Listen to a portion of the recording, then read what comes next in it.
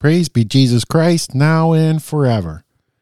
You're listening to the Bellarmine Forum audio version of A Little Book for Holy Week, meditations and readings from Palm Sunday to Easter, with 2 visits to the Blessed Sacrament on the altar of repose. This book was originally compiled by Father Richard F. Clark, S.J., published in London in 1915.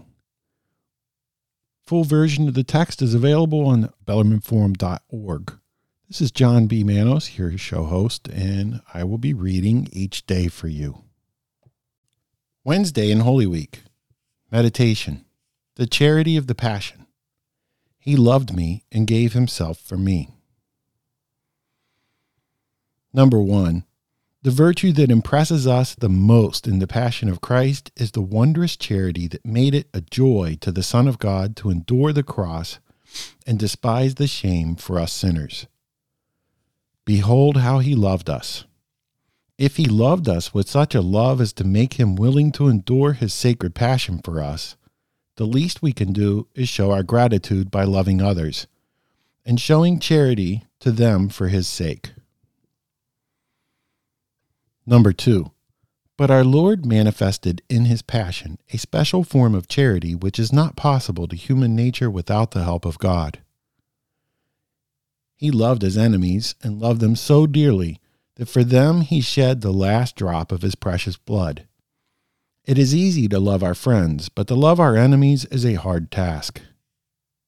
Yet our Lord enjoined it on us when he said, "A new commandment I give to you, that you love one another as I have loved you." Do I carry out this command, or do I nurse petty spite and ill will? Number 3. What are the characteristics of the love which our Lord showed to us poor sinners?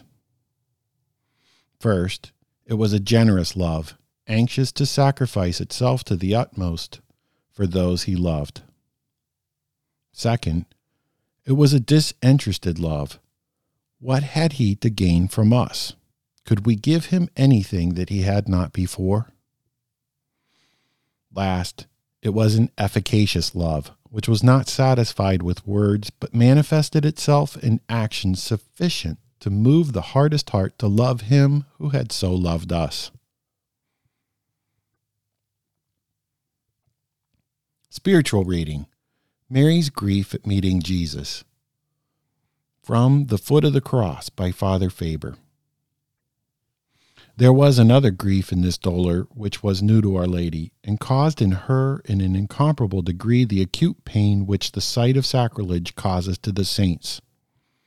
She saw him in the hands of others who could touch him and come near him, while she was kept far off. How she longed to wipe the blood from his face with her veil, to part his tangled hair, to remove with lightest touch the cruel crown, to lift the cross off his shoulders and see whether her broken heart would not give her superhuman strength to carry it for him. Oh, there were countless ministries in which a mother's hand was needed by that dear victim of our sins. And think of the plenitude of the right she had over him, more than any mother over any son since the world began. He had acknowledged them himself. He had made her assert them openly in the temple. But these men knew no more of the Mother of God than poor heretics do. Moreover, they who had trampled her Son underfoot would have made little scruple of her rights. In the times of Bethlehem and Egypt, it had been her joy to touch him in the performance of her maternal office. Her love had risen so high that it could find no vent except in breathless reverence. And it was the touch of his sacred body which hushed her soul with that thrill of reverence. Saints at the altar have exalted with the Blessed Sacrament in their hands till they rose up from the predella in the light air and swayed to and fro like a bow in the summer with the palpitations of their ecstasy. How many times must we multiply that joy to reach Mary's? She had only not grudged Joseph the embraces of her child, because she loved him with the holiest transports of conjugal affection, and best satisfied her love by giving him his turn with Jesus. The novelty had never worn off. The joy had never become thinner from use. The reverence only grew more reverent from custom. The thought of it came back to her now, and the waves of grief beat up against her heart as if they would have washed it away.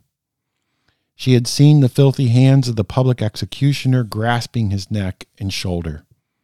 She had seen the miry foot of some sinful soldier spurning his bruised flesh. She had seen them brutally knock the wooden cross against his blessed head and drive the spikes of the thorns still further in. St. Catherine of Genoa had to be supported by God lest she should die when he showed her in vision the real malice of a venial sin. What if, with her eyes thus spiritually couched, she had beheld the malice which can trample the Blessed Sacrament underfoot in the sewers of the street? The love of a whole Christian land will rise with one emotion to make reparation for a sacrilege against the Blessed Sacrament. They who have been but too indifferent to their own sins will then afflict themselves with fasting and impair their own comforts by abundant alms. It is the instinct of a faith's loyalty and of love which lies in reality, however appearances may be against it, at the bottom of every believing heart. In truth, the feeling of sacrilege is like a bodily pain. It is as if we were being cruelly handled ourselves. Holy people, both religious and seculars, have offered their lives to God in reparation of a sacrilege, and have rejoiced when he deigned to accept the offering. To die for the Blessed Sacrament, that would be a sweet end, glorious also, but more sweet than glorious because it would so satisfy our love.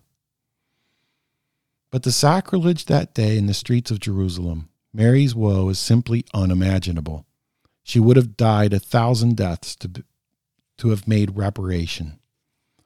Ah, but dearest mother, thou must live, which to thee is worse far than death, and thy life must be thy reparation.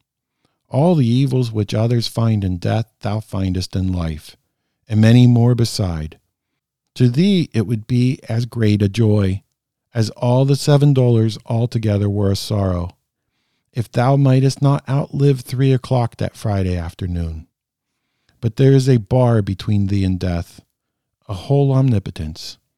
So thou must be contented as thou ever art, and envy the accepted thief, and for our sakes consent to live. Hail Mary, full of grace, the Lord is with thee. Blessed art thou amongst women, and blessed is the fruit of thy womb, Jesus.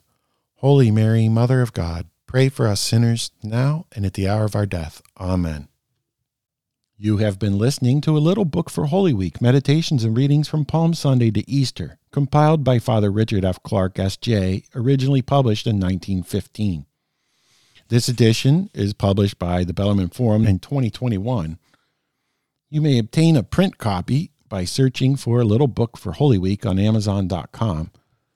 The Bellarmine Forum was founded in 1965 as a band of lay Catholics banded together to assist people to fight the confusion introduced by the modernists on the wake in the spirit of Vatican II. This little book is a reminder of us to encourage traditional, full practice of our Catholic faith.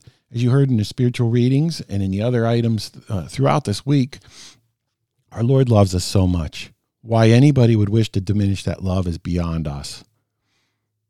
Contemplate our Lord in this Holy Week and come closer to our Lord. The Bellarmine Forum is supported by podcasts and audio broadcasts like this. They're supported by an anonymous donor that encourages you to say your rosary daily.